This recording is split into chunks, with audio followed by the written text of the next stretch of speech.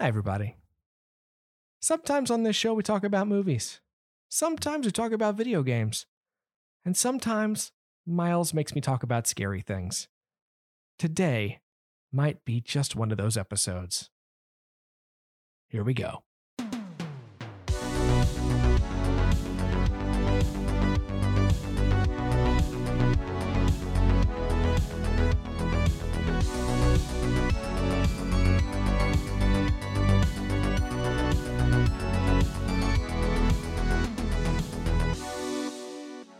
Hello, everybody, and welcome back to your new favorite podcast, The More You Nerd.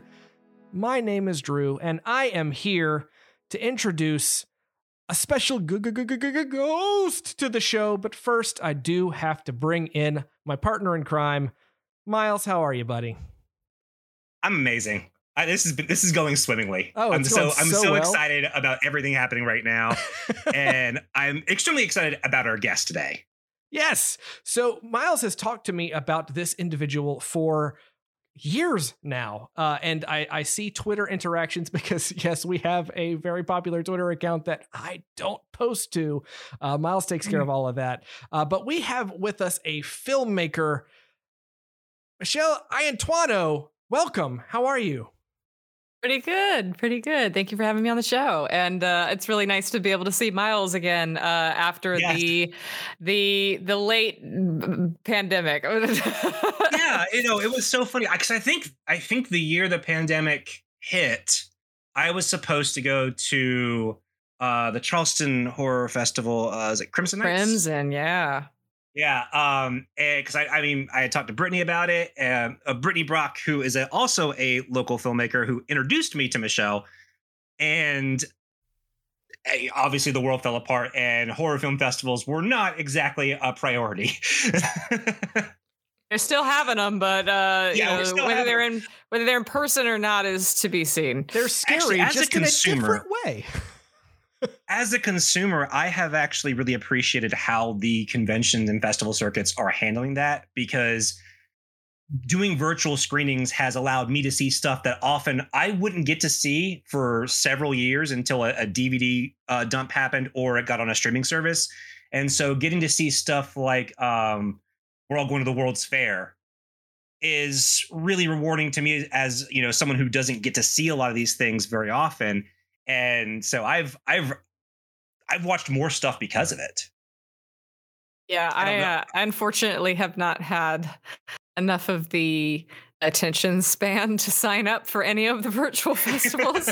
It's just like you have to install an app or AirPlay it from your phone. There's just like extra steps and stuff to it that I just haven't been able to get behind from like a technology standpoint yet.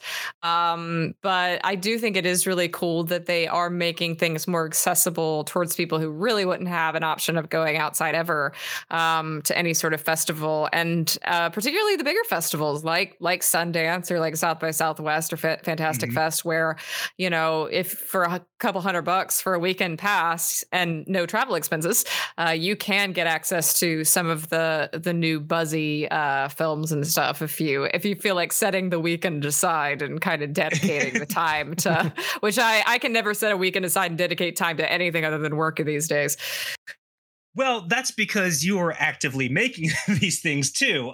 So Michelle is, as Drew said, a filmmaker. She's a writer, director, founder of Octopunk Media.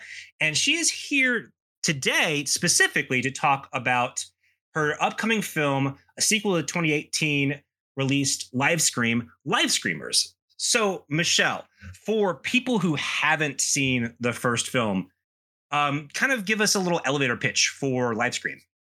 Livescream is a real-time found footage horror film that takes place on a Twitch-like service, where essentially you're watching a individual, a gamer, play a haunted video game live on a live streaming platform with his chat going in the side and all these, people in the chat talking about, how much they love his gameplay, and some of them roasting him and roasting each other. And it's just very much like a standard Twitch stream. And then people start leaving the stream whenever he dies in the game. And then he starts to realize that the people are actually dying every time he dies in the game. And it becomes a survival slasher film where essentially he has to survive the game with all of his lives intact if he wants to save the lives of his fans and himself. And like I said, it's real-time found footage, so it's all like a screen life computer screen horror film that's basically, you know, meant to look like it's done in one take. And if you've seen a movie like Unfriended or Host or Searching or even like Open Windows, it's something sort of similar to that, where it's like you're watching somebody through their computer screen. And I don't think anybody has really done that with gaming. I mean, there are a couple. There was a movie that came out this year in January. I cannot remember the name of it, unfortunately, but it takes place in like late 90s video chat plus like some old school like Sierra game point and click adventure kind of gameplay. So I have seen that been done. I can't really suspend disbelief that video chat was that good in 1999. The real question is the video in 16:9 or 4:3? Right. Good question. Actually, you know, I have it on hand right on Discord because like I remember who mentioned it to me. What's the title of that one? I am looking it up right now. Deadware. It's called Deadware. So if anybody's interested in this kind of movie, they can check it. I haven't watched it yet, so I don't know what my full opinion on it is. But it is something similar where it's like a video game found footage screen life movie. But other than Deadware, I don't know of any other person who's really done that before, other than Livescream. So if particularly in the modern day and with live streaming. So it is a very unique concept. It's a very unique film. And I'm basically doing that again with Livescreamers, where we're watching now a multiplayer group of gamers play a multiplayer horror game. And so you see their webcam, you see their gameplay, and you see them fight for their life to not die in the game or they'll die in real life, much like the Stay Alive. But Stay Alive was, of course, a traditional sort of narrative film that had a very strange ending that was completely unrelated to video gaming.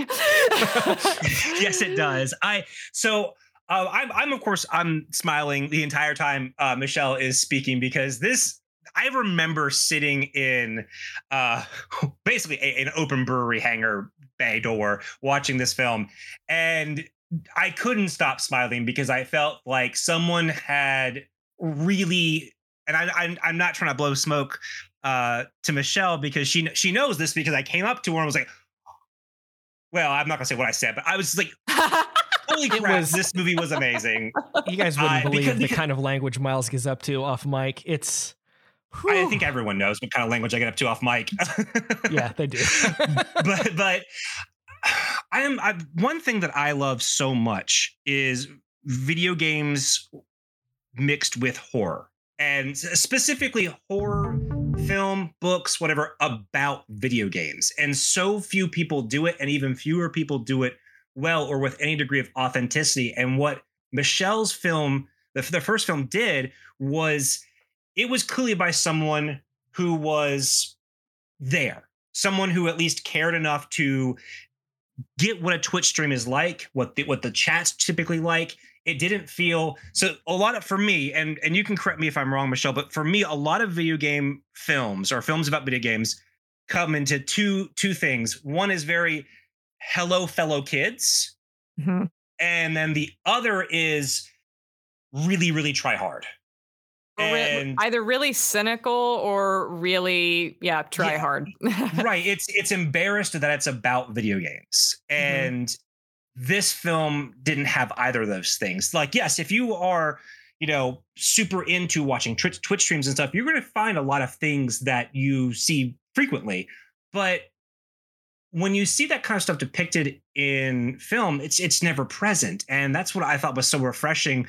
Like, it was equally as fun to kind of keep up with the chat on the screen as much as the goings on in the kind of and this is another thing I really love, because I'm a massive fan of the original like video game creepypastas that the older internet, like the Ben Drowned and Lavender Town and all that stuff. And this is right at home with all of those things. And the fact that Miles, I'm sorry to do this to you, but I need you, for the sake of our audience, and certainly not me, explain what a creepypasta is. It's a horror story on the internet. It's basically the literary equivalent to found footage. Yeah, it's exactly what it is. It's No Sleep Before No Sleep. And what does that mean, Miles? No Sleep is a Reddit subreddit because I don't use Reddit except to look at No Sleep. Michelle, creepypastas or copypastas, they're copy and paste. That's where the term comes from. I'm only explaining this because I know my mom listens to this show, and she'd ask me what that meant. What's with the scary spaghetti? I guess it's dangly a little bit, but So one of the most impressive things about this film to me was not just that it felt very authentic and that it was a very cool horror story involving video games, but I asked you when we first met, Michelle, who made your video games? And you just kind of, like it was nothing, said, "Oh, I taught myself Unreal."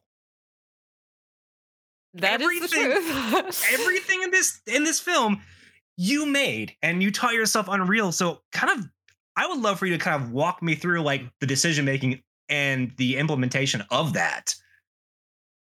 So I had a very brief encounter with Unreal Engine before that point, because there was another project that I thought I might want to do in Unreal. So I did like 10 hours worth of tutorials and at least got myself familiar with the user interface and kind of how things work in Unreal Engine. And I found that it was very user-friendly. I found that it was very easy to get a handle on, and also doesn't require programming language. They have something called Blueprint, which is like you look at a grid and you can make a box that says, hit X key, and then you do a little arrow out of it. It says play animation, and you just like, you assign like what you want to play the animation of, and it's like, okay, well now it's programmed. So now when I play the game, if I hit the X key, it does the thing. And so that was very, very tangible for just the way my mind works, and very, very accessible. And so when I came up with the idea for Livescream and the concept of what if I did, because, I'll sit there and I'll watch a guy play video games for 2 straight hours and I'll be entertained. What if I put a narrative to that and made a movie? Like I can make a feature in this format. And then I was like, yeah, but you gotta build games for it. And at the time I was like, well, I know enough of Unreal. Where do I get the assets from? I don't know how to model. I don't know how to animate. I don't know how to make characters. And then I looked at the Unreal marketplace, and there's all these assets that you can purchase for not a lot of money. And if you just have the textures and the resources, you can build things in the engine with your little resource packs pretty easily. So it was like a little slow inching, toe in the water to it's like with anything in filmmaking, really. It's you see what you want, and then you encounter a problem and you try to solve that problem, and then you solve the next problem, and you just keep solving problems until your movie's done. And that was kind of the way that Livescream specifically worked. Is I wrote some things in the script that I didn't necessarily know that I could do or that I didn't know how I was going to program them or how I was going to make it work, but I was like, well, I'll figure that out when I have to. And that's tomorrow's problem.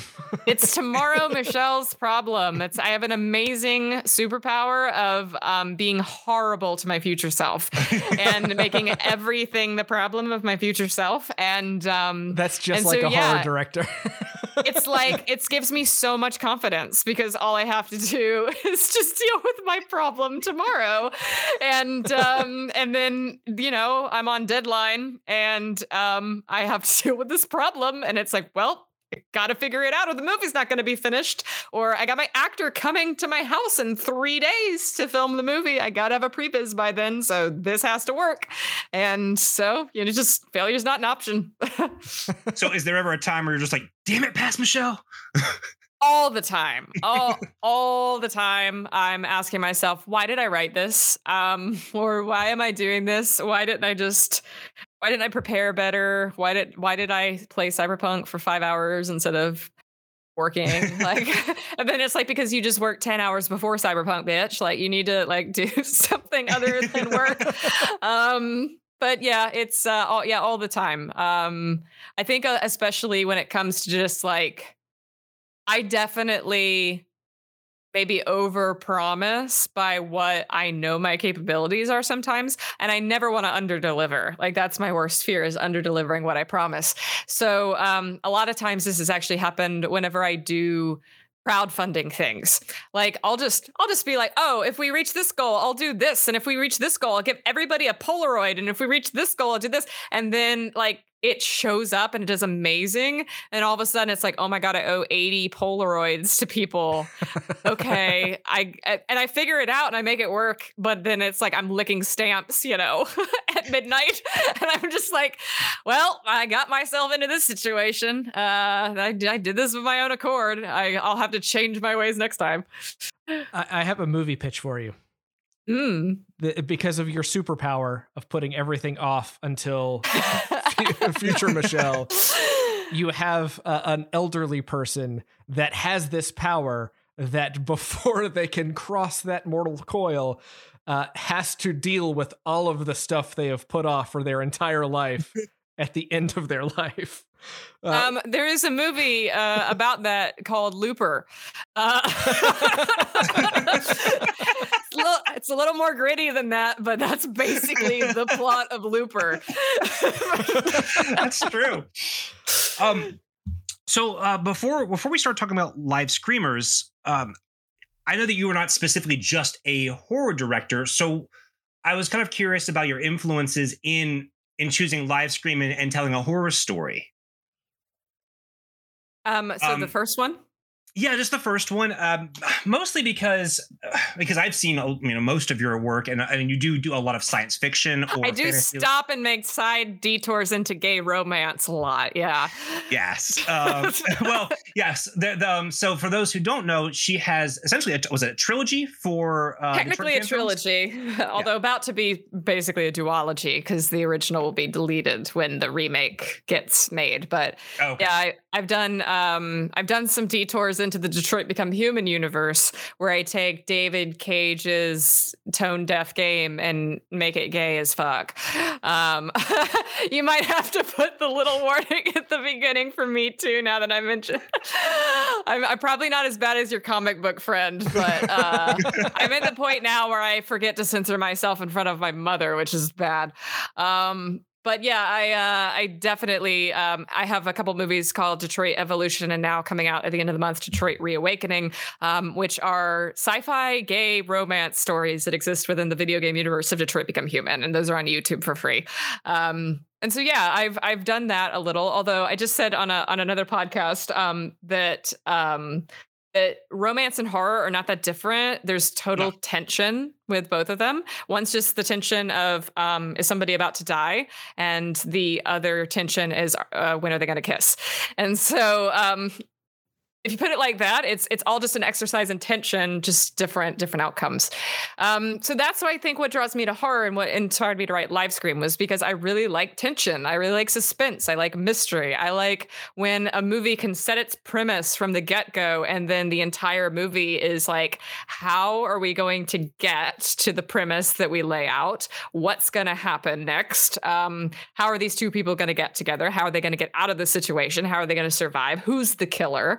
Really interesting questions from the get-go that leave me wanting the answer by the end of the film. Like that makes a good movie, an engaging movie for me.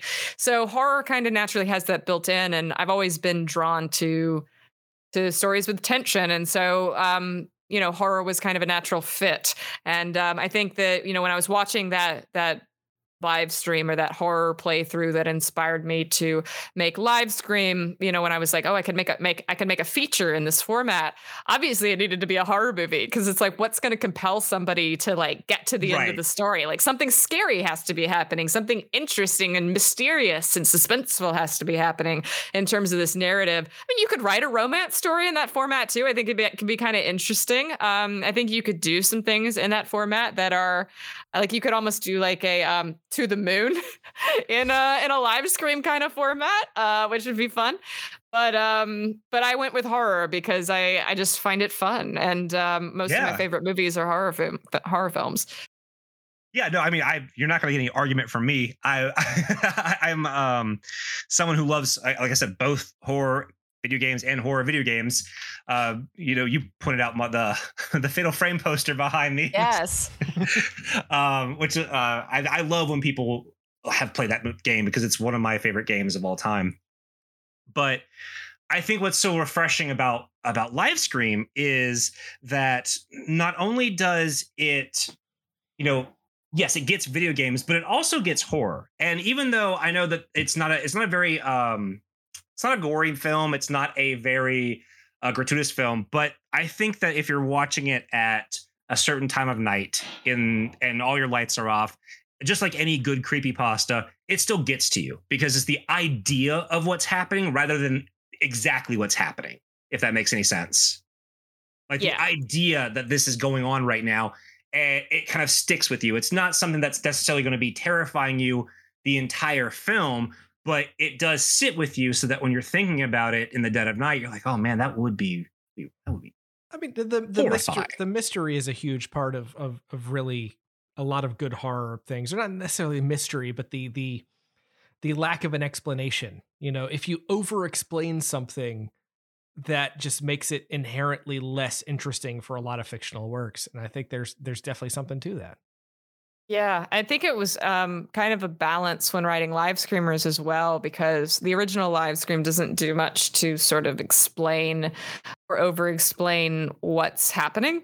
You kind of get the stakes, you get the general premise of game saying, hey, if you walk away or call the police or quit playing, I'll kill you. So you understand like what the stakes are. You kind of get a little bit of inference about like what the game is, or where it came from, but not really. I mean, the origins are pretty mysterious. You kind of get the confirmation that like this probably isn't a person. You kind of get confirmation that it's supernatural in some way, that it's not some person who designed like a virus or anything like that. But the dark web, which you make a joke about in the film. Right, exactly. It is something supernatural, but that's kind of all you get. In the Livescreamers, I wanted to expand upon the lore a little bit more, but I didn't want to grind the entire movie to a halt and be like, hey guys, I'm going to explain everything that's happening. And it's there because there's kind of no way to do it without being super lame, because it's like it's a haunted video game. There's only so many ways we could go about this. Isn't really lame. So it's like in the Resident Evil segue. Yeah, it was like in the Resident Evil games. I love the Resident Evil games, at least some of them.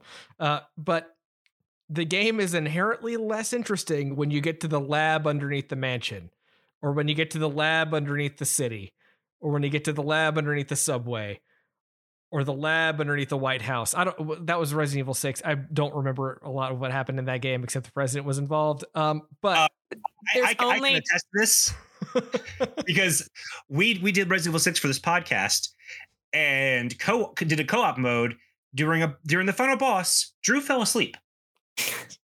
I was trying to do something and I was like, Drew, this was the middle of the day. This was not late at night.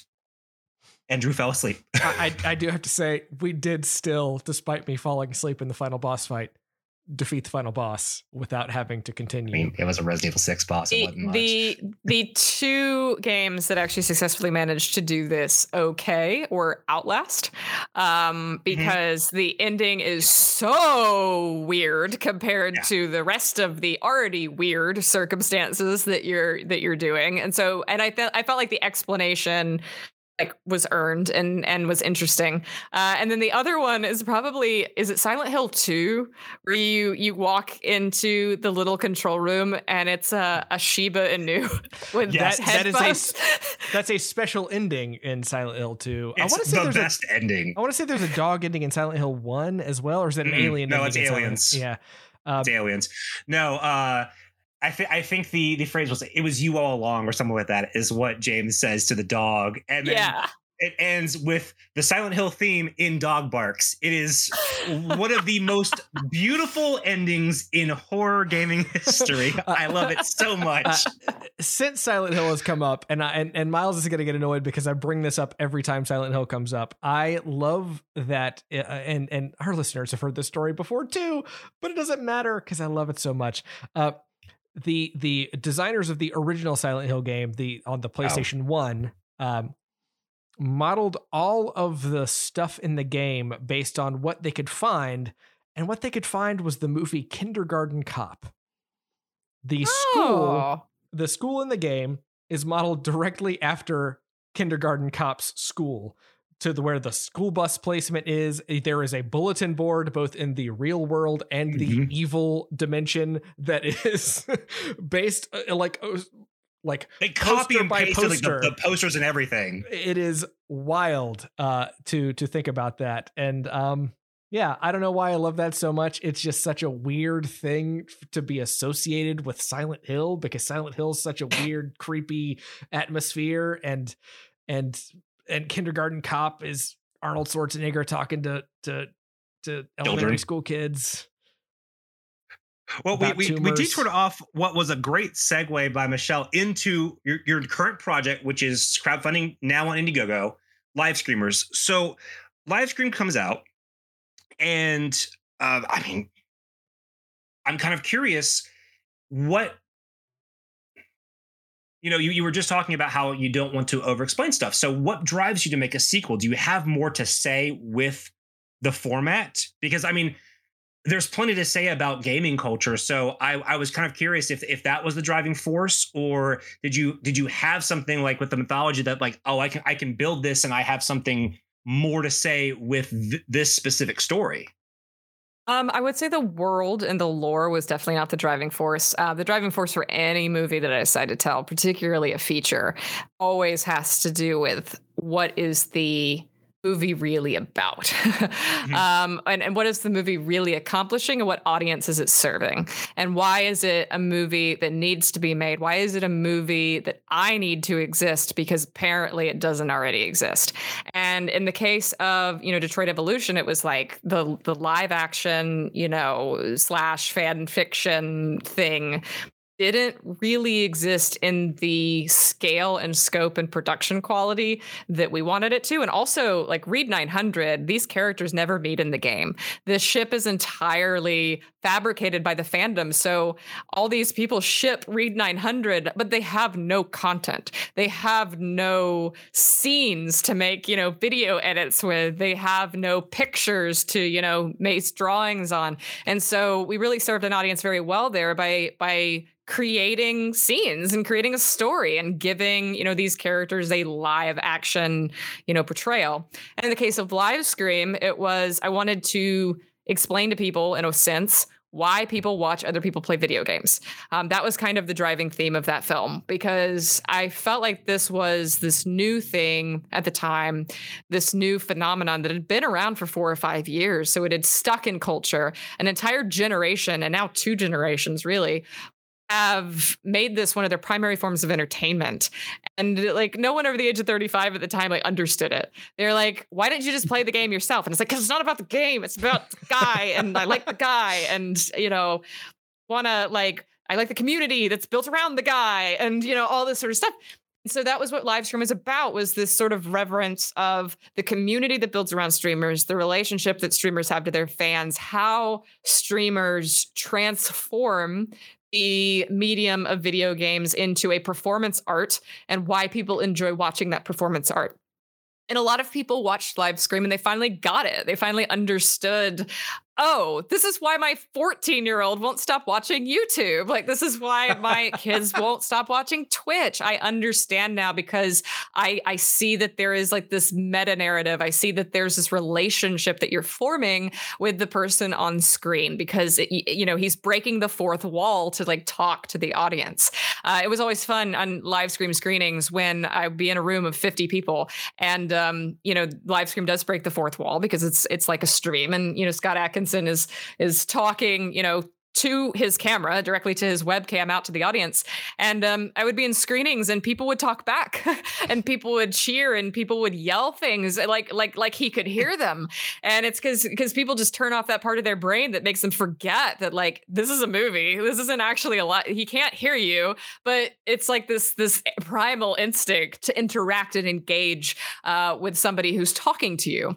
And so that was what Livescream was about. And I knew that I wanted to make a sequel in 2018, right after the film came out, I knew that it was going to be called Livescreamers. I knew that I wanted to take it and make it multiplayer because that seemed like kind of a way to level up the concept and do something different while also still honoring the format. Also would allow me to kind of get rid of the stream chat, so not as much reading, which some people complain about. Whereas, we're just going to this multiplayer on-screen ensemble. So like you have actual human beings, like an ensemble of people talking to each other. So you don't need the chat. And I sat on it for a couple of years because even though I outlined Livescreamers in 2018, and I knew I was like, I want to make it about the relationships like between streamers instead of like the audience and the streamer, make it relationship about like gamers and each other, and nothing to say about it. I wrote this whole outline, lots of cool kills, lots of cool game homages, hollow movie, like said nothing, just left you at the end with like, well, just watched a bunch of people die and it was fun. But it's not as good as the first one because the first one actually had heart and had something to say and had meaning. The scourge of the sequel. Yes. And it's like, this is a soulless sequel that doesn't capture, like mechanically it levels up. Like the production value and the concepts of like the gameplay and stuff, it levels up from the first movie. But the script wasn't elevated from the first film. So like I said, I went off and I made some Detroit fan films for a couple of years. And before I knew it, I was streaming gaming on Twitch and I was streaming all sorts of things on Twitch. And I mean, my most popular Twitch stream at one point, which was after Detroit Evolution came out and we were doing like cast commentary streams and stuff, I was having 500 concurrent viewers at one point, which was utterly wild. Nowhere near that now. I mean, I average about 50 to 100, which is still quite a lot. Oh, that's way better than any stream I've ever done. And so I actually have an audience now that pays attention to my films, that pays attention to my streams, that also pays attention somewhat to my personal life and my personal relationships, that also pays attention to me as a human. And I have felt this dichotomy now of being on the other side of the table in a way that I wasn't in the first live stream, where I was only an audience member and I was only a community person. I was only a spectator of the medium and I was writing from the position of the audience. Livescreamers, I'm now writing from the position of the content creator. And so it was around summer 2020 that I was complaining to my spouse and I was complaining to my friends about like a myriad of things that I was dealing with, being a Twitch streamer and being a YouTuber and dealing with both the interpersonal relationships with other people that I'd worked with and also the relationship at that point with some fans who had like crossed boundaries and like I had negative experiences with.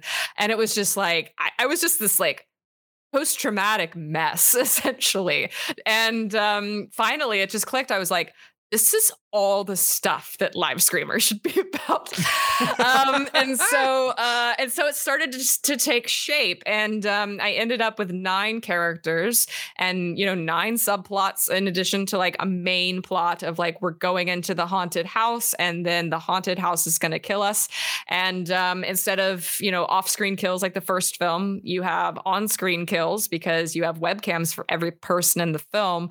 So it's a lot gorier. It's a lot bloodier. It's a lot more suspenseful. The stakes are even higher. All the characters can like see each other die, like in the room with them too. So it's a lot more traumatic for the actual characters in the film.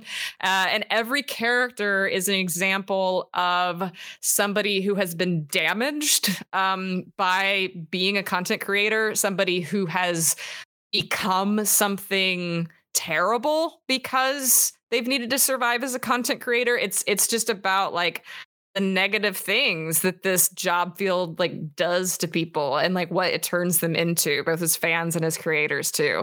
So it's quite a brutal film. It is. I've said this somewhere else where like, if E.T. was the suburban dream and Poltergeist was the suburban nightmare, Livescream was the content creator dream and Livescreamers is the content creator nightmare because it totally flips the idealism, on its head and actually shows like, actually, this environment and this dichotomy and all these parasocial relationships and things are are kind of bad and kind of damage you over time. It is so interesting to hear you talk about it so openly like that, because I'm a parent and my kids are relatively young. At the time we're recording, which I always say, because I assume that people will listen to this 10 and 20 years in the future, my kids are 10 and 7. And so they are obsessed with YouTubers. They watch all of these Minecraft YouTubers and Roblox YouTubers. They don't even play Roblox because I don't let them play Roblox because I don't know what Roblox is because I'm old. It's child Minecraft. It's like Minecraft for 5-year-olds. You say that, but it is actually a development platform for games within games that has existed since the mid 90s. Roblox has been around for a very long time. I thought Roblox was like a Lego ripoff. You think that, but it was a development platform that that got spun into it. But the weird thing about it, and I'm gonna get a little real here, just because this is an interesting conversation to talk, because I've never personally got into a lot of Twitch streams or a lot of things like that, just because I am one of those people who was older than 35 in 2018 when the movie came out, and despite the fact that even in 2018, I had played games on Twitch, I had streamed myself on Twitch. But I think about my me as a mid 30 something white dude, and I have a particular experience. And listeners who listen to the other show that Miles and I do, Cosmic Crit, will know that my wife is a part of that show, and we had only been doing that show for a relatively short amount of time. It had gained a lot of popularity, and we had put out some merchandise, and a picture of my wife posed for a picture in one of our t-shirts. And one of the first comments on it was awful.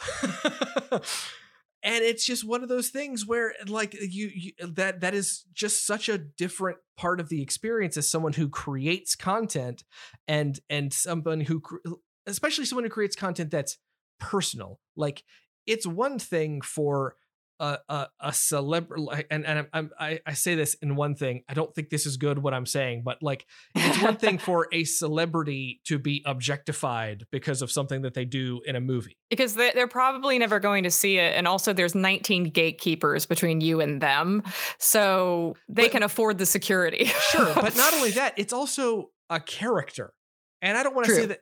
I don't want to say that certain, because obviously certain streamers have characters that they put on, and I think that's a huge part of a lot of streamers that have success, is that they build a persona that has stuff that comes around them. But when you're doing stuff like this, whether it's YouTube or and again, also YouTube has a lot of fictional stuff, but content creation, like podcasting, like streaming, there's so much of yourself that you put into that can be so fulfilling and rewarding in one way, but so dark and weird in another way. And I had not quite put a label on that, or put that together until we had this conversation tonight. One of my biggest like pet peeves about the concept of like quote unquote content creation, which I already like kind of hate that term anyway, because it's like, I'm a filmmaker, I'm not a content creator. Like my art and my films are not content, and I hate when people like leave me Instagram comments like, oh yay, more content, and it's just like, oh, for you to chew up, spit out, and then like want more of like immediately, because that's not the purpose of this. The biggest problem with it is so many people are encouraged to make themselves the product. And that is so dangerous and toxic, because there is, and fans expect this too. And I have seen like a marked difference between people who have absolutely no boundaries with their audience, who will tell their audience like, oh my God, I love you guys. Like, you guys are my family. I wouldn't be able to live without you guys. Just like really gushing and love bombing their audience. Whether it's true or not, it might be true in some circumstances, but at the same time, if it's true, it's just like, you also need like IRL friends and family and a support system that is not your audience. Like, keep your audience and your friends separate, in my opinion. And like there's entire platforms now that are basically like Patreon, where people can pay for you to tweet personal stuff and like pictures of yourself and just like selfies and like tweets that you wouldn't put on main. And it's like, no, nobody's going to get access to my hot takes about things. Like I'm not interested. I'm especially not going to monetize that, because I'm not the product and I refuse to be. And that's what a lot of Livescreamers is about, is like, what happens when you are? What are the consequences, like, to you mentally? What are the consequences to your audience? What are the consequences to your mental health, your career, your friendships, when you are the product? And what do you have to become, and what do you have to deal with? And ultimately, like, the conclusion is like, it's super traumatic. And like, I don't know how people get around it otherwise. I think people suck it up and they deal with it because they want to go farther. Sometimes it's desperation. Sometimes it's because you have bills to pay. But I think a lot of people just really want to be successful as Twitch streamers or YouTubers and stuff. And so they just sort of accept that like people are going to objectify them, or people are going to be weird, or people are going to be cruel, or that people are going to be, I mean, there's things that I've seen that are so wild that I literally couldn't even fathom them before they happened. Like there's entire like sub problems that I've had that are like recurring, that I we have a whole Discord server that Miles is actually in, and we have a rules list that is like 2,000 words long or something. When we first started the server 3 years ago, we had like 3 rules, and it was like, don't be a bigot, don't be a dick, and like, don't post porn. Like those are like the 3 rules. And then over the last 3 years, our rules have just grown, because every single thing is something somebody did that was inappropriate, that was cruel, that was, problematic, that was boundary crossing. It's like when you see a random, please do not do this very specific weird very thing specific on like thing, in a public place, like on a monorail to a theme park or something. It's because someone's done that thing. Someone did the thing. Absolutely. And that's, I mean, that is definitely something about being a human being in public online that is, I think, I don't know if a lot of movies have gone into it super well. I know that I've seen some ones about teenagers, how they interact with the internet. I thought Bo Burnham's 8th Grade did a really good job of showing how I'm a huge Bo Burnham fan. I would say Livescreamers is probably the biggest non-horror source material for Livescreamers is probably Bo Burnham's comedy specials, particularly Make Happy, which is all about his relationship with fame. Yeah, and I love that. And I think what's so interesting is that while yes, you had a couple of people do it, I don't think anyone has done it on the scale that Livescreamers is trying to do it, and especially as a horror film. So it's like taking off all the boxes for me. But I mean, I've followed you on Twitter for several years now since we met, and I remember you having to either tweet or retweet, like, not cease and desist type things, but like, hey, don't do these things. Don't come into our space. Or I think once stop writing fan fiction about my actors, like their actual actors. Didn't somebody like try to call somebody's workplace? Yeah, that's happened before. Somebody that was one of my actors actually. Somebody called his workplace asking for his phone number. That's just yep. Man, I mean, and there have been plenty of movies about unhealthy obsessions and stalking and stuff like that. But I think that it's interesting to come from the angle of, the content creator who feels this drive to do this thing despite the toll it takes on their persona, their mental health, their entire lives. And I think that's what's so cool to me, because Livescream is this kind of love letter to streaming. Whereas from what you're telling us, Livescreamers is like, okay, here is the other side of the coin. Here is all the creepy crawlies under the rock. And I think it's important to do that, because you can have both conversations. Both things can be true. Mm-hmm. Something can be good and rewarding for somebody, but it can also be a really toxic thing. And I think it's a really important conversation to kickstart. The addiction to attention is a big factor, I think. Well, I would say that, what you mentioned before about like when people try to do it, it sounds very like try hard or cynical. That also not just applies to video games, but also applies to anyone ever trying to make a movie about the internet.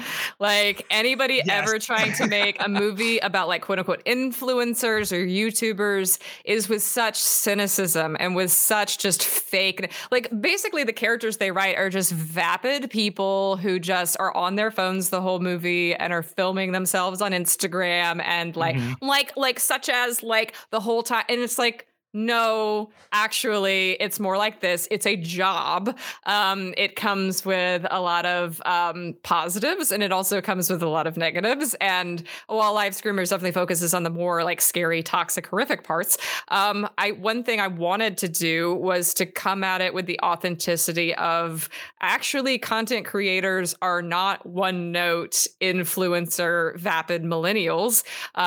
They are interesting people who have both good and bad traits. And I think that the whole point with Livescreamers in this cast is like, while every character is flawed and every character should not be put on a pedestal, every character is also in some capacity sympathetic or likable. And that was important to strike that balance. I am so happy you said that, because I said this to Krista not too long ago, watching a movie. And that even though I grew up loving 80s slashers because they're fun. They're stupid little funhouse fairground rides. But the trait that perpetuated through the 90s and the 2000s was when you make a slasher, you have an archetype of kids. Every kid is a stereotype of a certain type of kid. And 5 out of 6 of them are unlikable. Yep. And so that you don't feel bad when these people die. And I feel like, well, that's not really progressing horror, because I think you should care about what happens to these characters. And it's so nice to hear that, like, yes, some of these people might be garbage pail kids, but they're still sympathetic. And like, I really appreciate that, because I can't remember what I was just watching. We started watching Discovery Witches, but there's a character who is basically a bad guy, and I don't think in the novel even has the characterization in the show, but they give this background that makes them somewhat three-dimensional and sympathetic, and that way you're just like not waiting for the good guys to just like, give the comeuppance and kill them. And I really appreciate that, because nothing is more boring than waiting for the masked killer to kill off kid number 3. There's no tension. I don't care. It's fun, but I don't care. And so I think it's really important that you made the decision to make them all sympathetic. Well, and at the same time, in those old movies, it wasn't the tension wasn't, is this person going to die? It was, oh, boom. There's that. The reliance on the jump scare and not the psychological horror of the whole piece. Well, and with slashers in particular, is how are they going to die? What mousetrap thing are we going to come up with next to outdo ourselves? Like, what is Michael Myers going to put forth on this teenager that he hasn't before? It's almost like a showcase of the different gore effects and, creative killings. And that's kind of why people are invested. But I do think it's a very modern perspective to create characters that you don't necessarily want to lose. I mean, my favorite horror series is Harper's Island. And one of the reasons I love that series is because that show was not afraid to kill off its entire cast, even the ones you liked. Yeah. I love that you bring up Harper's Island, because I haven't thought about the show in years, but I do feel like that there's that kind of aspect of certain horror shows that only last 1 or 2 seasons that stick with fans forever. And I love that, because I feel like every single time I talk to another horror fan about horror television, it's always a different answer. I mean, some people love The River or Point Pleasant, all these wild studio shows that happened just for one season. Oh my God, Point Pleasant. That was pre-Harper's Island. Actually stars Cameron, forgetting her last name, but she played Chloe in Harper's Island. So she was in that before. So I actually think they might have shot Point Pleasant here, which is why I kind of know about it. Oh, maybe they did. Did they? Isn't there a Point Pleasant, South Carolina? It's Mount Pleasant. Oh, it's Mount Pleasant. It's Mount Pleasant. I'm sorry. It's different, which is in the same area. So as a South Carolina native, I feel like horrible that I messed up the geography. Yeah, if there was a Mount Pleasant horror, it would be just like some sort of bougie murder in a Whole Foods. Oh yeah, it would be the first Purge movie, basically. Oh yes, it would. It would actually be the first. So that is a South Carolina D cut for y'all. Is it? I'm from South Carolina. I don't get the cut. You've been in the Charleston area, though. Yeah, that's true. But I've never seen the Purge movies because, again, I'm scared. I do have to, because I need to ask the stereotypical interview questions. We've gotten real deep on stuff, and now I got to get to the surface level. Just skim that surface. I swear to Christ, if you ask about a Marvel movie, I'm going to throttle you. Oh, this is the thing you ask all directors nowadays. Yeah, exactly. You like the it has nothing to do with Marvel movies unless they randomly come up. I mean, so Snyder Cut. No, I'm just kidding. Let's go viral. Why not? Yeah. So I do have to ask a couple of questions, and I'm gonna ask the horror stuff first, Miles. Don't worry. For folks who are interested in sort of the sources of your style, when it comes to the what you would consider like some of your biggest influences in the horror universe, where might those influences lie? Ooh. Well, I really like slasher films, and I really like meta. So Scream is one of my favorite films, one of my favorite horror films. And Cabin in the Woods is another one that's kind of in that same vein, but a little bit more modern. I've seen both of those. Miles, are you proud of me? Are you proud of me? So yeah, I really like the slasher format. I really like who's the killer, like is a really cool question to open a movie with. And I would also say other movies that are like that. I love The Invitation. I love The Invitation because it's a bottle film, but you're just left asking like, what the heck is going on? Like the whole movie. It's great. The last 3 minutes are insane. Like the last 3 minutes feel like, this should be the movie, right? This is all the introduction for the movie. There's another hour, right? Nope. Roll credits. What a great setup. I love The Invitation. And speaking of Karen Kusama, you should watch The Invitation. It's not that scary. It's very. I think you'd like it. It's just very like mysterious. It's very much like you just ask yourself the whole movie, what is happening? And then you get the answer and it's like, oh, okay.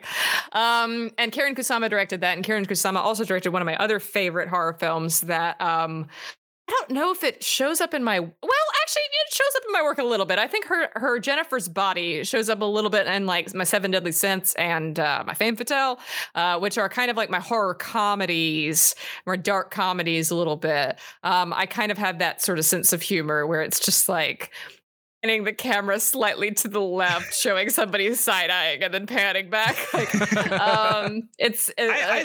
I love that movie has been reappraised because it was so unfairly just maligned when it came out. I've been fighting for that movie since day one because I saw it in theaters when I was 17 with my best girlfriend. I was the perfect target audience, and we walked out of that loving it because it was like, picture two 17-year-olds in 2008. going to see Jennifer's body together as BFF. Like, yes, of course, that movie was made for us. So we very much enjoyed it. I am also glad that it has been reappraised because I've been watching it every year for a decade. And so I love that film. I think that it's got excellent comic timing that I aspire to match. And actually, I would even say Livescreamers even, they have their moments of humor. I think it's somebody actually classified Livescream as a bit of a horror comedy, and I was like, well, no, I don't think comedy is central to the horror, which would make it not a horror comedy. Versus something like Seven Dead. But there's humor in it, yeah. I think there's a lot less humor in Livescreamers. Or maybe it's just darker. Maybe it's just bleaker humor, and it's not quite so goofy as the first film. And also, I would say that I think if there's going to be humor in Livescreamers, it's going to come down to the actors. We have our first table read tomorrow night, which I'm really excited about, which will be our first actual read through the script with everybody. So I'll really get to see how this dialogue plays, how these characters interact with each other. I mean, you've got 81 different relationships going on in this group of 9 people. So how they decide to make some of those a little sarcastic or a little ironic or a little bit funny will be really interesting. So I think it's going to come out with that. But I don't think I ever want to make a movie that's like humorless, because I don't want to ever make a movie that's bleak or nihilistic. I think that even though Livescreamers is very dark and deals with some both fictional and real life topics that are depressing and traumatic, ultimately it gives you a thesis at the end that is an actionable answer and isn't just like everything sucks and everybody dies and everything's pointless. It's more just like, hey, this is a cautionary tale, but what you shouldn't do. But the answer was there, and maybe what you should walk away from the movie with is this answer that you can take forward in your own life, and maybe you can do better than the characters did. So there's a little bit of hope in that. I love that you said that, because one trend that I've gotten tired of in a genre that I love so much is that every ending just has to be so dour.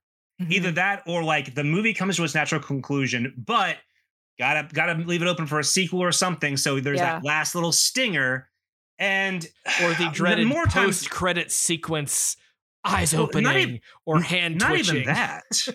I mean, there are a few films recently that have done that kind of thing that I think successfully. I mean, I appreciate the ending of It Follows that was just ambiguous. It wasn't a gotcha ending, but I mean, I'm trying to get something off the top of my head and failing, but just any studio supernatural film in the last decade. I mean, Hereditary was extremely dour. Any of Ari Aster's films end extremely dour. Yeah, you and I share a mutual dislike. Although I will say, even though I've disliked both of his movies, I'm always interested to see what he does, because at least he's making movies that seem interesting conceptually. Yeah. Even though they always, my friends think he walks on water. I mean, one of them. I'm not one of those friends, because you are not, and I'm not talking smack on my friend either, because she will give it right back to me. But yeah, there have been several films that aren't just dour, but that they end a certain way where it's that gotcha ending. It's basically the reverse of the Scream ending, where Skeet Roach pops up, Nev Campbell shoots him in the head and says, "Not in my movie." And for whatever reason, so many people have ignored that ending 20 years later. I mean, that movie, to me, I love that you brought up Scream, because that movie's still relevant. Had a blast with the new one, but like it's still something that I feel like people can learn from in terms of filmmaking. Yeah, I think that there needs to be relationship. There's like a social contract with the audience, and you promise them something, and you don't have to deliver it in the way that they might want or expect. And I do think that there's kind of this like game theory kind of like culture now that kind of hurts movies where, people go in with all their fan theories and then they're disappointed and they think the movie's terrible when the fan theories don't come true, which is a whole other issue. And I do think that's problematic. But I think that if a movie says, this is what I'm trying to accomplish, just broadly, and then they try to like pull the rug out in the end and they're just like, ha, you cared, you idiot. And it's like, no, that's not the like trying to like give the audience the finger isn't necessarily the right answer. The one exception to this is The Matrix Resurrections. I think what Lana Wachowski did with that is the one opportunity where I will say, you know what, telling the audience to go fuck themselves was like great. Because I agree. Because again, it wasn't like she was saying it to the people literally watching the movie and trying to enjoy the movie she was trying to make. It was the people who were gonna come in and like wanted it their way or thought that like it belonged to them. And she's just like, no, it belongs to me. And you're gonna like what I do. And also literally saying it to Warner Brothers in the movie, in the script. I love it so much. I love that movie. I mean, had a great time with that movie. Saying to Business Daddy, like, you don't get the Matrix was like that. I mean, we can all applaud that. It's so God tier. And then naming the brand new character Bugs, like, yes, yeah. So I think that there are opportunities for you to not give the audience what they're asking for, right? But you still need to satisfy the audience that you're making the movie for. Right. It's a weird dichotomy to walk. It's tough to articulate, but I think that there is a difference between saying, I am making this movie for myself, and this is what I want to accomplish with the film, and this is how I want to satisfy other people like me who want this out of the movie and want this out of a movie. And if no movie is for everybody, and if some people don't get it, that's fine. This movie's not for them. While also not just being like, I don't want my movie to be liked by anybody, and I don't want anybody to get anything out of it, and I just want everybody to be depressed at the end. And it's like, okay, sure. Like I just don't really know why those movies get made, honestly, because I just like, why would you spend so many years of your life just to say what you can say in a tweet? I mean, I think I do think that there is something to that, and I associate that with my own form of comedy, in that I tell a lot of really terrible jokes, and I don't tell them because I think they're funny. I tell them because I think that the reactions that I get from other people when I tell them are funny. Yes. And that's for me. That's only for me. But he does do that. I can absolutely confirm, as someone who talks to him every single day, and is often the victim of these jokes. Yes, I guess like trolling an audience with the film is an odd choice. I mean, sure. I agree. I'm not a filmmaker, so I can't say I haven't done that necessarily. I guess I have done 10 years of podcasting that could be considered trolling an audience, but it's an audience of tens of people, so it's fine. I do think Livescreamers, some people might associate it as kind of trolling the audience in a sense, but for me, it's mostly just, I'm not trying to give an audience, nothing. What I'm trying to do is tell an audience what they need to hear and not necessarily what they want to hear. Well, and there's also there is a little bit of a difference. Yes, there absolutely is. There's also knowing an audience, and that is one of that's a very fine line when it comes to things. And I know this is such a nerdy thing to say, but I think about a show like Star Trek Lower Decks, which I adore as a huge Star Trek fan, because that show and the creators of that show know exactly what to make fun of in both the show and the fandom for that to be appreciated. And that's just a very fine line that they skirt. And it's so excellent in a lot of ways. And that's why I love Galaxy Quest as well. Galaxy Quest they did a great job. Galaxy Quest. Yeah, for sure. To this day, I still yell, "Never give up, never surrender." It's one of the movies I think that it's another one has been reappraised, and because it was a cult hit, it was not the big hit that I thought it was. Because that's the wild thing, is growing up in certain times and then looking back on movies that you thought were a big deal, or movies that certainly had an impact, and surely this movie must have been a blockbuster. And then finding out all the movies that you love dearly are like, no one to this day cares about Surf Ninjas but me. I saw Galaxy Quest in theaters, and I must have been, 7. But so I had no awareness. I turned 30 this week. I don't want to know how old you are. This gray and this beard. I turned 30 this week. I know 20-year-olds with gray hair, Drew. That's not saying anything. I'm going to turn into Bane, like, oh, you merely adopted being in your 30s. I was born in it. Well, yeah, you've been 30 since you were 15, to be honest, Drew. You didn't know me then, but you're not wrong. I was close enough. We met in college. So to round out this episode, because we are getting a little late in the evening, I'm gonna round it out with the softballs. The so I can sleep at night questions. And we have talked about movies, we have talked about horror specifically, but a lot of your work is sourced behind video games, and I love video games. I have video games surrounding me all the time. See, you got Dinklebot behind you. Oh yes, right. That wizard came from the moon. I do have to ask, because we've talked about, you have mentioned Cyberpunk, you have mentioned Detroit. What are some of your video game influences? What are some of your favorite games of all time? And yes, I will, like an audience member on a Twitch stream, be judging you on your answers. Well, they're all over the place, so you're going to hate some and love some, hopefully. I would say my favorite game of all time has got to be Fallout 4. I mean, it's the game I've put the most time into, probably 500 hours. And I do have a Fallout 4 project that I've been laboring on for like 6 years. Well, hopefully... You like it so much that you're making a movie out of it, a show.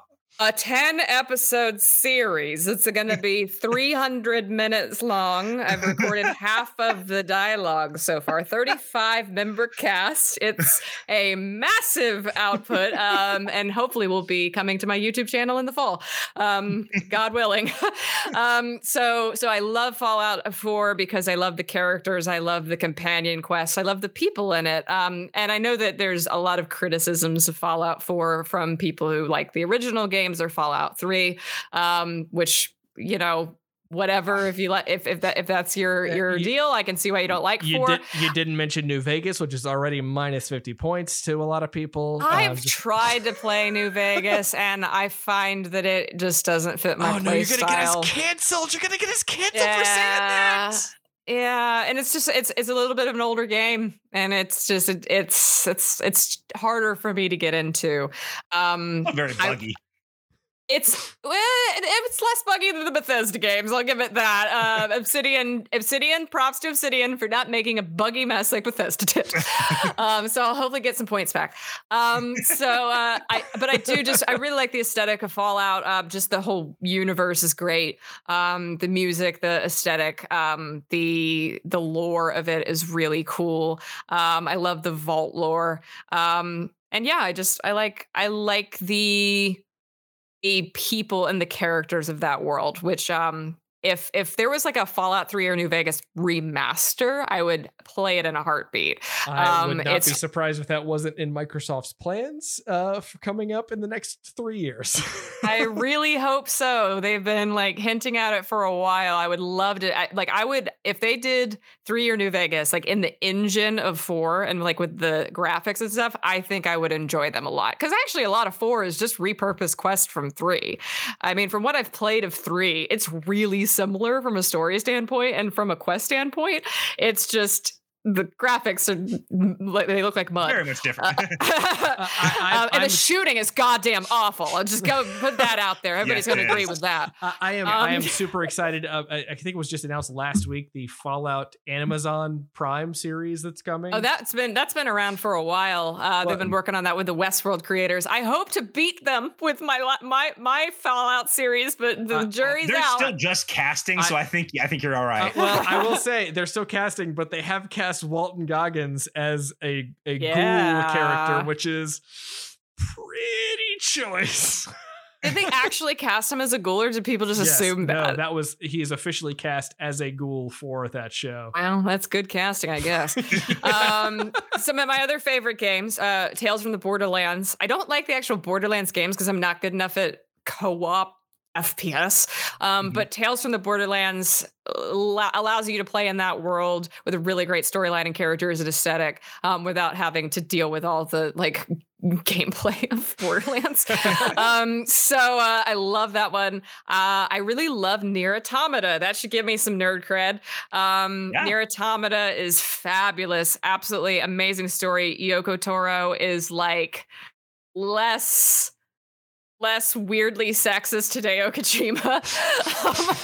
Although I do actually really like Hideo Kojima too, but Hideo Kojima has some strangely horny things in his games that just make me uncomfortable. Like, does she really need to breathe through her skin? And he'll look you in the eye and say with a straight face, no, she breathes through her skin. What do you mean it's sexy? And it's like, I can't tell if you legitimately believe that or if you're just bullshitting me right now. Kojima is on his own little island. This is genius guy, legitimately a genius, absolutely maverick game developer, but also like I want to shout at Yoko Taro because Yoko Taro does things that are kind of horny and kind of like a cute way where he's just like, oh, look at cute girl in cute dress fight robots. And if you try to look up her skirt, she'll swat the camera. So I really do. I like Nier Automata for a lot of reasons. My favorite Quantic Dream game is actually not Detroit Become Human. It is Heavy Rain. I find Heavy Rain to be extremely charming in all of its nonsense. I have never heard Heavy Rain described as extremely charming. You know what? I haven't either. And I was one who was pretty positive about my experience with Heavy Rain. Well, there was the awkward sex scene. Which one? I guess there's only the one. There's only the one in Heavy Rain. There's just the one. Yeah, just to let listeners know who haven't played Heavy Rain, this is the one about the guy investigating the serial killer. The child murders, yes. Murders. Origami killer? Origami killer. Yeah. Origami. Or how does Norman say it? Origami. The origami killer. Yes, they had a British guy doing a Boston accent, so he's just like, I gotta find the killer. Just the whole time. I love Leon Hawkins' performance. He's so handsome and so quirky. Makes the game for me. I agree. And although I gotta give Detroit props for Clancy Brown, because Clancy Brown is always phenomenal.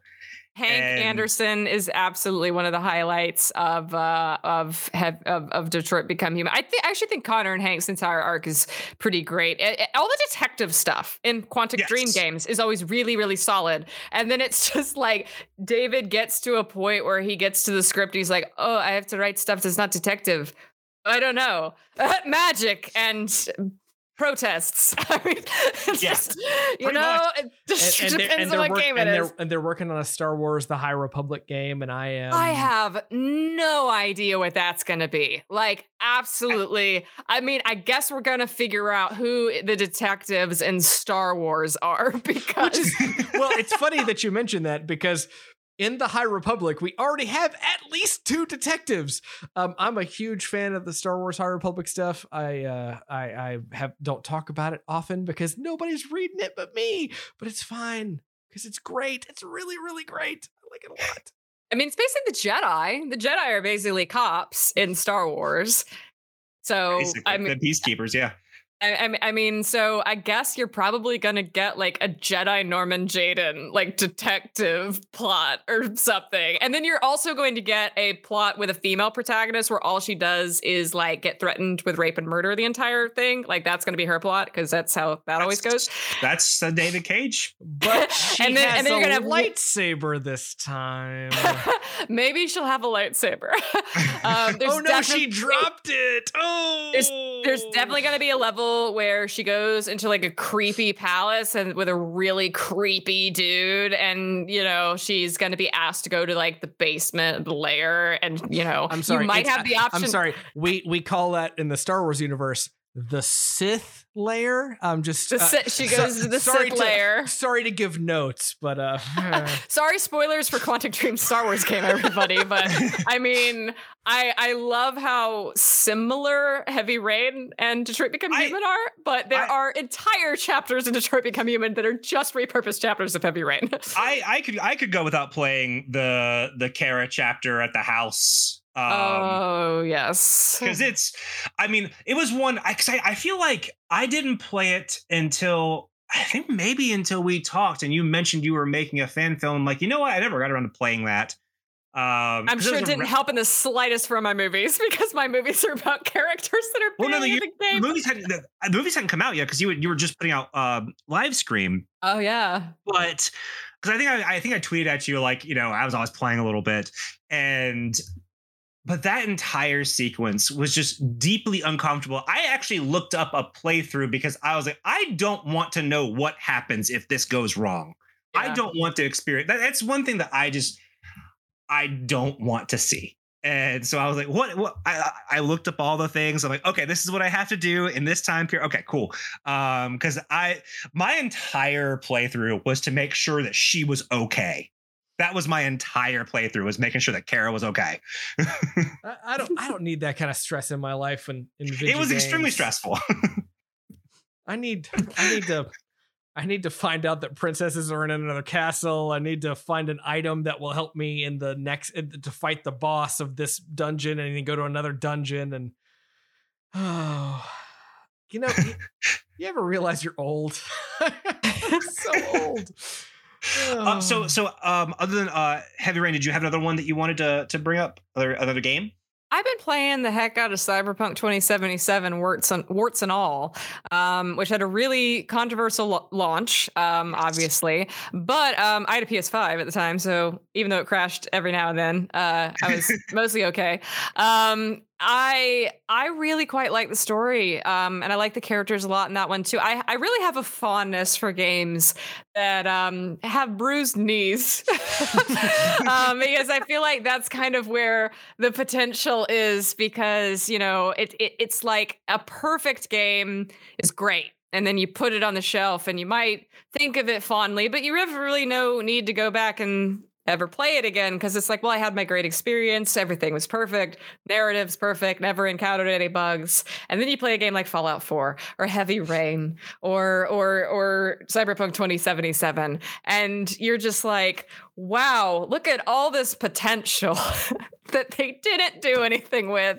And you just kind of get emotionally invested in a way that you don't get emotionally invested in perfect media. And I think that that's really where a lot of fandom comes from, is us just sort of coming together and saying like, man, how charming is this goofy third head of Ghidorah right now? Like this. I bought Cyberpunk at launch, and then I did not get super into it, and they offered refunds. I was like, you know what? I'll come back to this when it's $20. And I came back to it when it was $20. And now that the PS5 patch is out, it definitely seems to play a lot better. But there's also like 400 games that are out right now that I would like to play and get back to. I really have enjoyed the new patch, because it definitely added some more content that I was hoping for, some new features that I have been kind of hoping for too. So I that was not the reason I got back into it. I wanted to just do a different playthrough of a different build, and just experience the game a little bit differently. Actually, my current character is based on Reese from Tales from the Borderlands. So he is a electric baton melee technical ability hacker build. So that's a lot of fun versus my previous guy who was more like stealth build. So yeah, it's and I'd been a year since I had played it. I played it at launch all the way through and did a completionist run.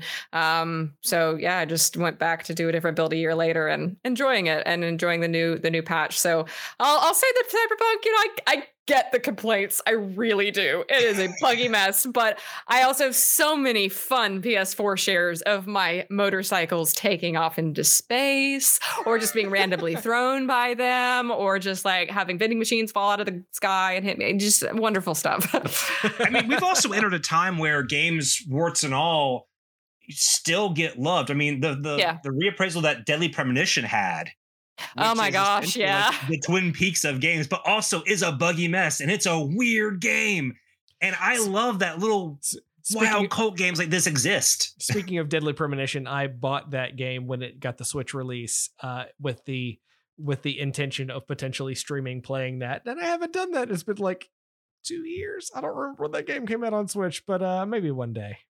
I was thinking about getting the Switch port as well because the PC port was apparently unplayable. Like it would crash. It was so bad. So far, I mean, I haven't played it in a little bit, but I didn't have any problems with the Switch port. I didn't play it for a massive amount of time, but I only put a couple hours into it. Somebody to stream it with, let me know. We'll talk. I would stream it if I thought more than 5 people would show up, which I kind of Drew is always trying to get me to stream something. And that's the wild thing is we've done some streams for our other podcast, like some actual role playing stuff, and we've done a couple little live presentations on Twitch, but I've never had I think I would freeze up if I were consistently playing on Twitch. I don't know if I'm the gamer that can have an audience. I mean, because like I was giving, some insights on some goofy things I did in Elden Ring. And I mean, yes, I had an audience of one, because Krista was watching me and listening to me just like jabberjaw the entire time, which I enjoy doing. I like giving snide commentary while I'm playing stuff because I feel like these games lack a little bit, especially like the FromSoft games, a little bit of that whimsy because they're very dry. Yeah, but I love them, and so I enjoyed that experience. But I don't know if I want that experience to be more than the person next to me. Well, that's me. I've watched plenty of Twitch streams. I just meant as a player, I find it very difficult to like. For me, that's my alone time. Well, and I totally get that, and I do not want to sacrifice anybody's alone time because I, of all people, know that is super important. That's again me getting real, but it's also like when I stream, I always have somebody with me because that's true. Will not stream alone. You're streaming old games too. I'm streaming old games. I am, as I say, and haven't streamed in 3 months.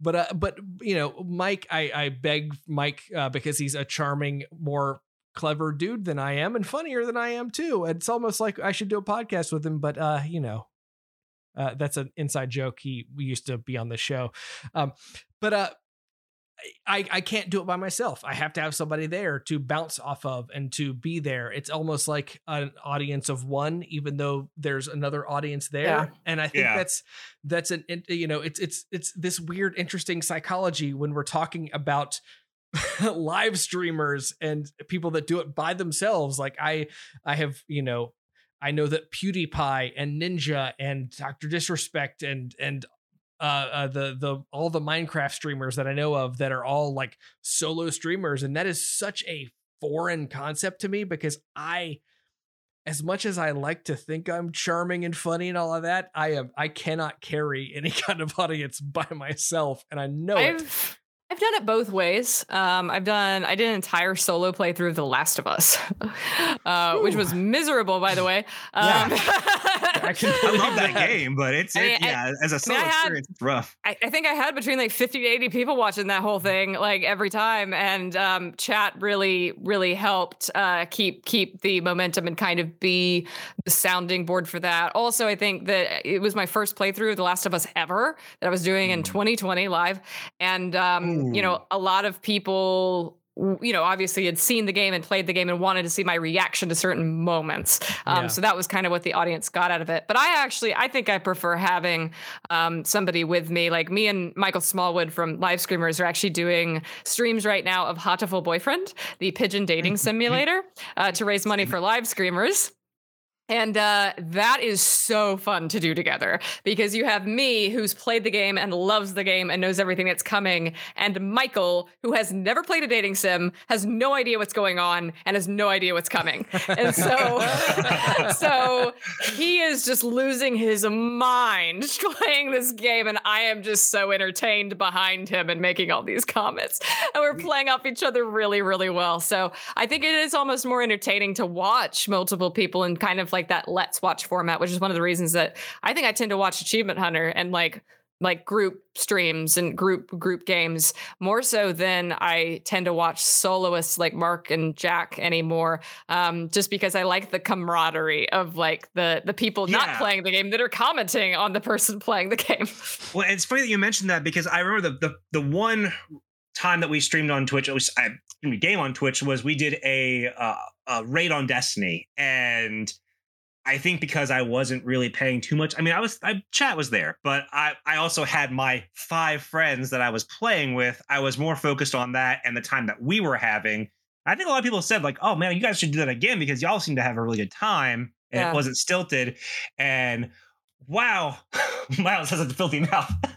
Because I mean, our show is PG-13 and we make sci-fi curse words. This episode might not be, but well, yeah. Feel free to bleep me if you want. There's too much editing. I'll just throw an explicit tag on it. It'll be fine. No, but I won't. I'll take that. Our Cosmic show is PG-13. We have sci-fi curse words and stuff. I should get my 1 PG-13 F-bomb. I think I did 2 though. You did. You did not have any S-bombs because you have 3 S-bombs and 1 F-bomb. Not that I'm asking you to get those out right now. I'm just saying. Well,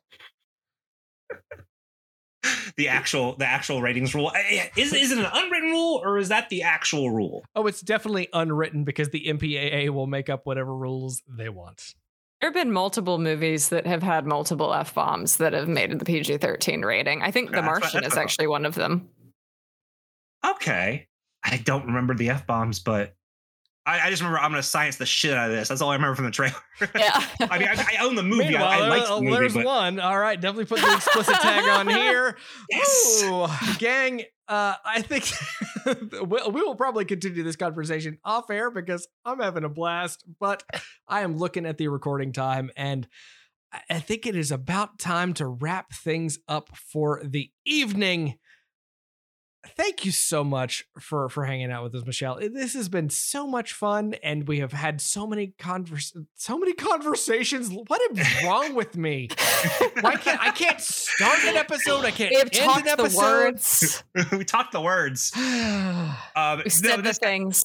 And Mike came up. Mike, y'all don't even know how often Mike came up in the intro that got deleted. Apparently being haunted by Mike. I mean. It's me. We have a running joke at Octopunk that you can't do anything without a Michael. Like the Michaels take over. They actually made an image of me on the Oops All Berries cereal box, but they said Oops All Michaels, and it was all the different pictures of all the different guys named Mike who work with me, all 4 of them. See, I didn't know this before we recorded, but right now I feel like you have haunted this entire episode, and it's not my fault that I screwed up the intro. And ironically, Mike just texted the both of us. Yes, he did. Yes, he did. We summoned him. It's Pisces season, bitch. I'm magic. One thing we have neglected to talk about because I knew this would happen. I knew you'd be an amazing guest, but we forgot to talk about your active campaign for Livescreamers. So good to talk about that at the end. So we are fundraising for Livescreamers right now. So if you think that what I've talked about at any point, including, Michael's and all, whatever, at any point has been interesting, and if it sounds like a cool movie, check out igg.me/@/Livescreamers, Indiegogo Livescreamers. You can Google that too, and I'm sure there'll be links and descriptions and all sorts of things. You can go to my Twitter, Iannantuono, that's Tuono. I have pinned tweets and everything. We are currently 55% funded, which is about $14,000 out of our goal of $25,000. We have about, as of recording, 15 days to go. So we're about halfway through the campaign.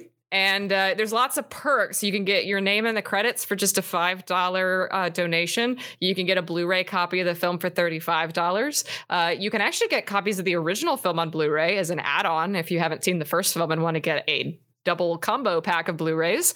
And we've also got opportunities for on-set Polaroids, getting your picture in the movie, naming a character, getting signed scripts, or even getting one of the unique pairs of headphones that will be worn on screen by one of the characters. And 4 people have claimed those so far, and 5 remain.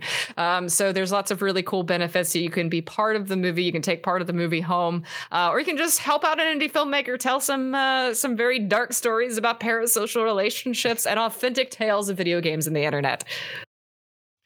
I need everyone to donate so that it gets to $50,000 so I can get my vinyl. Yes, so there is a stretch goal of putting the soundtrack on vinyl for $50,000. So if somebody wants to just come and give me $25,000, that'd be great. And again, we will try to include all these links in our show notes. If you are listening to this and would like to donate and don't want to have to type in and just want to do a little click or tap, we'll try to make that happen for you.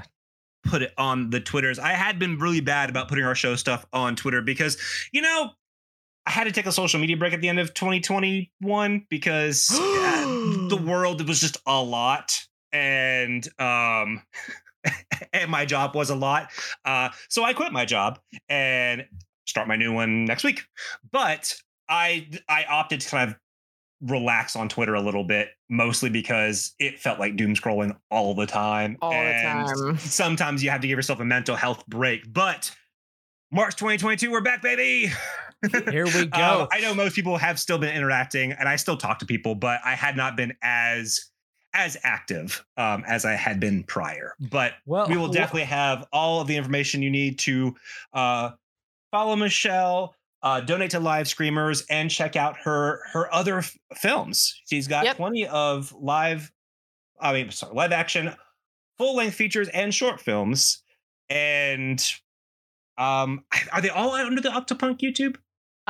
7 Deadly Synths, which is our horror comedy about haunted synthesizers and bisexual millennials, it's a short film that's on YouTube. On the Road Again is on YouTube. That's a short horror film. I did not direct that or write that, but Michael Whaley, a collaborator of mine, wrote and directed that. It's youtube.com/Octopunk Media. Also my Detroit fan films as well. So there's at least 4 movies on there that you can watch right now.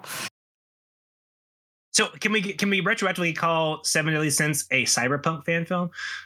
Probably not. Probably not cyberpunk. Not enough futurism. Yeah, it's kind of retro. But I did make it out of spite because somebody rejected Livescream from a film festival because he only cares about retro stuff, and I was like, I'm going to make an aggressively millennial synthesizer movie because I want to. I'm sorry, you just used the term aggressively millennial, and as a geriatric millennial, I appreciate that. With that said, Miles, we should also probably talk about what we are bringing to our listeners next week. Yeah, so we're going to keep things on theme this month. After going through some of the animated adaptations of live action movies last month, I felt that we deserved a treat because that was a lot. And there was a lot of accidental and not so accidental racism that I could have done without. So next week, ice cream, just ice cream. Oh, no. No, have something we else are going to keep things on the video game theme and mostly kind of do a current gaming month because a lot of stuff has come out a lot of stuff that I know that both Drew and I are going to play. And so I pitched him like, hey, let's take a break this month and just talk about the 3 games that we're going to play. So next week we are going to focus, and I know people are going to roll their eyes because it's not the first, second, or third episode we've done in our 10 years here, but we're going to do Destiny 2: The Witch Queen, the new expansion for Destiny. Because guess what, gang? I need an excuse to play the campaign, and I have it now. I have it. Well, I'm also going to give Drew time because he also got Elden Ring. So spoilers for the next week. We are going to be doing Elden Ring the week after. And then we? Well, there might be one in between. We'll decide as it comes. But next week is Destiny 2: The Witch Queen. Drew, where can people find us? So with that said, if you would like to find us and everything you do, you can find us at themoreyounerd.com. This has all of our backlog of 10 years of episodes, including all the ones iTunes won't show you. That sounds more lascivious than it is. It's just iTunes only logs certain episode counts, and we have more than that. But you know what? It sounds cooler when I say it that way. TheMoreYouNerd.com. You can also find us at TheMoreYouNerd on Twitter, Facebook.com/TheMoreYouNerd, and you can email us whatever your reactions to everything are. TheMoreYouNerd@gmail.com. That's TheMoreYouNerd@gmail.com.